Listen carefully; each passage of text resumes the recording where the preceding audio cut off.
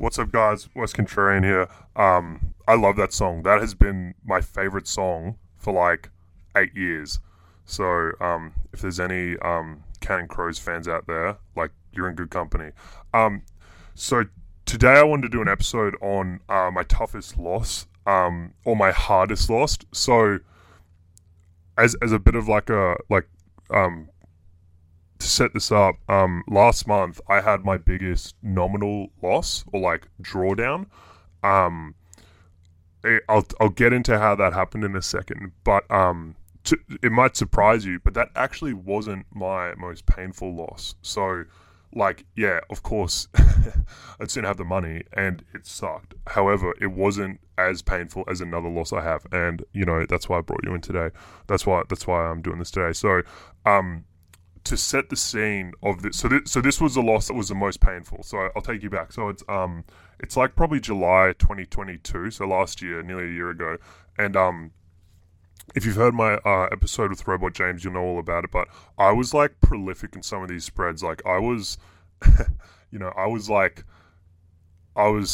going hard in the fucking paint. Like you can take my word for it. Ask Robot James, ask Albert. Like I was double digits of the open interest, right? So I was in this spread, GST, and I was long the perp, short the futures. And just to give a recap for those who haven't listened to the episode with Robert James, it went like this. So the funding was roughly 2,000% per annum. Sorry, so like 2,000% per annum on this GST contract. So if you went long, I can't do it in my head, I'm sorry, but like it's ridiculous. Like it was egregious. So that's like 10, 20, 35. It's like 40% a week, but it would come and go, right? So it was like a moving animal. But so it was like, so you would make like percents a day. It was disgusting. So you would go. So what I sort of found this trade, and some of my other friends were in it as well. Maybe they can comment. But basically, I would go long the perp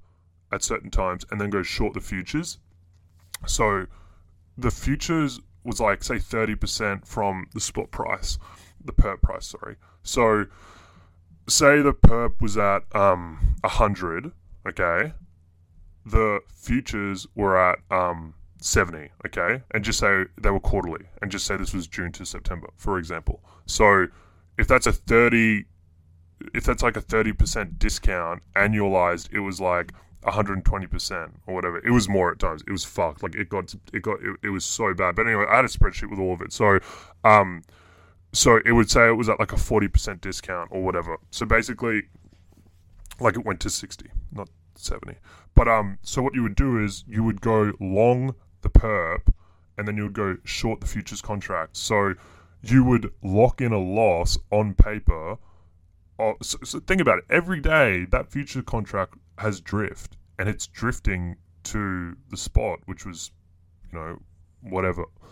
But the perp was 100, so it's just say for simplicity's sake, it was drifting to 100. So every day you'd have sort of the clock against you. But the beauty of it was that the perp was paying you so much in funding. Like I remember, like I shouldn't talk. Like it's like. There was hours where I would get paid like $1,000 USD, you know what I mean? Like, you do the maths on this. This is some pretty fucking lucrative trades. I'm in this year, and I've got it on in like, I'm involved, right? But the thing was, you were exposed to the price risk. So if GST went down, if it halved, if you think about it, suppose you had like, $100,000 worth of exposure, and it halved. And say the futures trading at 60, and you were hedged token for token, not dollar for dollar. So you were long, like 1,000 tokens short on the perp, short 1,000 tokens on the futures, and then say it's at 100,000, 60,000. But then suppose the price halved overnight, which could happen, you would lose $20,000. Right, because you're not hedged dollar for dollar, you're hedged token for token because of the drift. That's the way I like to do it anyway. And I know, like, realized volatility, all this shit. Look, get fucked. Like, that's the way I was doing it at the time, and like, I didn't know a better way to do it. So anyways, so I'm in this thing, and it's printing, and I'm like, I remember this so vividly. So like, my girlfriend and I were gonna go out for dinner to this like nice Italian place or whatever, and as we're there, it's like creeping up, and like over dinner, it's up like 10 grand in my favor, which was like nothing to write home about, but still, it was decent. And then, as it's creeping up, and I go to bed. So, so it's when I say it's creeping up, the price is creeping up.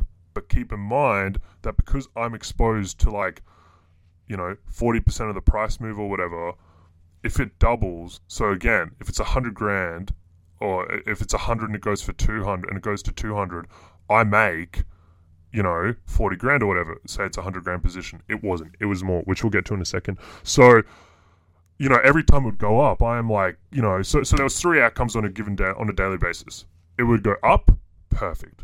It would stay flat, perfect, collect carry, easy days, or it would go down, didn't care, still making money on the funding. So this was like, it was great. So, and it was on FTX, obviously, which is why it came to an end, because I had the fucking dumbest hedge fund in the world as a counterparty. Gone, but not forgotten. So anyways, I go out for dinner with my missus, and the price is going up, so I'm like making a little bit of money. And I'm like, this is good, because I'm getting the funding every hour. It's gone down from like 2,000 to like, say, 800 or 1,000 or whatever percent APR. But I'm still like printing, so whatever. And then I go to bed, and I wake up, and I check the price, and the price has gone up like...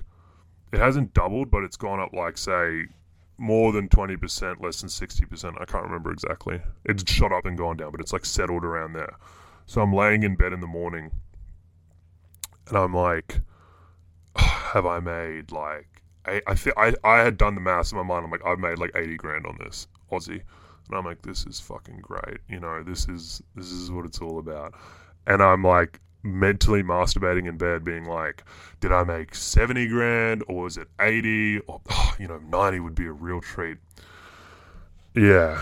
So anyways, I had all these sub accounts on FTX, which was kind of one of the good parts about it, and I would have like a sub account for every strategy. So I'd have like sub account for like market making, sub account for like this strategy, sub account for whatever. And then I've logged on and I can't find this trade, the positions. And I had like 10, 20 I had a lot of sub accounts. And I'm like sifting around looking for this sub account. And I'm like, what the fuck? Like looking for the positions and I can't find it. And then I get the sub account, like GST sub account or whatever. I find it.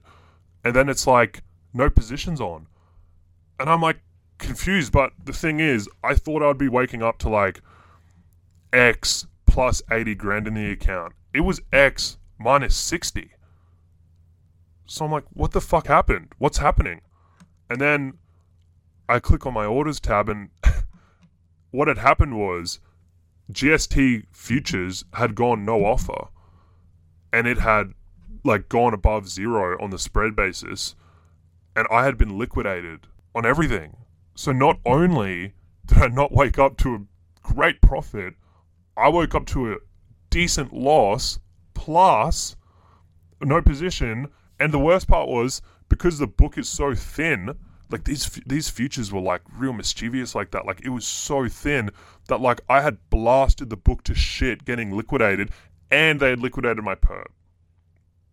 So I woke up to a 60 grand loss instead of an 80 grand gain. And there wasn't enough collateral in the account.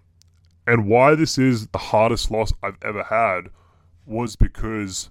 It was because I had the money. Like, I had it in other sub-accounts, but because I had, like, Excel spreadsheets, you know what I'm like, guys. Like, I have my Excel spreadsheets and all this stuff. Like, I didn't want to... I couldn't be fucked or whatever transferring the money over from one sub-account to another. I know someone's going to comment and be like, you're a fucking idiot, you deserve it. And you know what? Yeah, you're right. Like, in a respect, yeah, 100%, because it was just stupidity. It was just... And this is why it's so hard for me, because I've lost a lot more money than that. And, like, I'll say that, like, straight up. But... they were easier for me to swallow because maybe they weren't realized, or maybe it's always my fault, but maybe it wasn't 100% my fault, like the market fucked me or whatever. But this was 100% my fault, and it was just stupidity. It was just dumb, stupid, operational stuff. And someone probably made their week buying my liquidation off me because this spread went way out of line. So like, what happened was say the futures was at 70 and the perps at 100.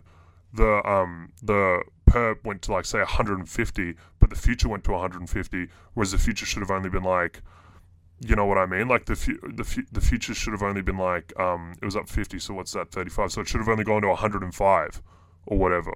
But it went to like 140, and it squeezed me so bad. And because the other thing as well is that the collateral rules on the futures were weird. Like it wasn't like the perps. Like you had to have more collateral. So I remember at the time, and like, man, it hurt so much on like such a meta level, because like it was 100% just dumb operational stuff. And I remember like I listen to this podcast every week called Inside Baseball with Old Chestnut, and there's this like old guy who was like a relative, like he was like like he flies, you know, like he owns private planes and stuff. Like he's done well, you know what I mean? So like when he talks, I listen, sort of thing.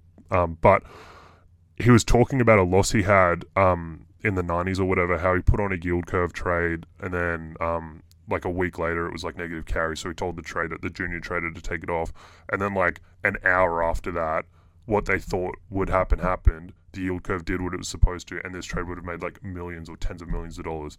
And he said, this podcast came out when I just lost all this money, and he said like he couldn't look that junior guy in the eye because it was so painful. And it is. It really is.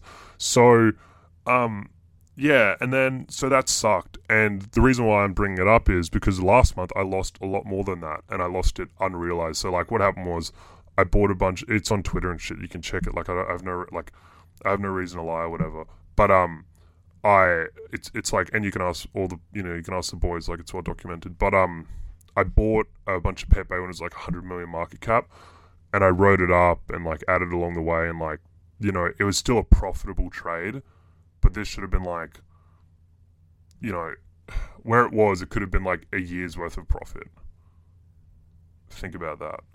And then instead, it did well, like it still did well, but it's like, it's really hard. Like it got up to a certain stage and I thought it was going to go to, like, I remember when the market cap hit 1.5 billion or whatever, and I saw like Cantering Clark make this status be like, I would be selling here because or Horse Energy, or the guy from Twitter, you know what I'm talking about. He's like, I would be selling here on the Binance listing because there's no more sellers. But my thought process was that if SHIB is 5 billion, like, and I know it's all about liquidity, I fucking know, but at the time my thought process was, if SHIB's 5 billion, yes, it's nowhere near as traded, there's not as much liquidity, I know. But my thought process was, if the meme, and this is why, like, I was able to hold it from, you know, $100 million market cap to 1 point whatever billion, because of this conviction, right? So I thought,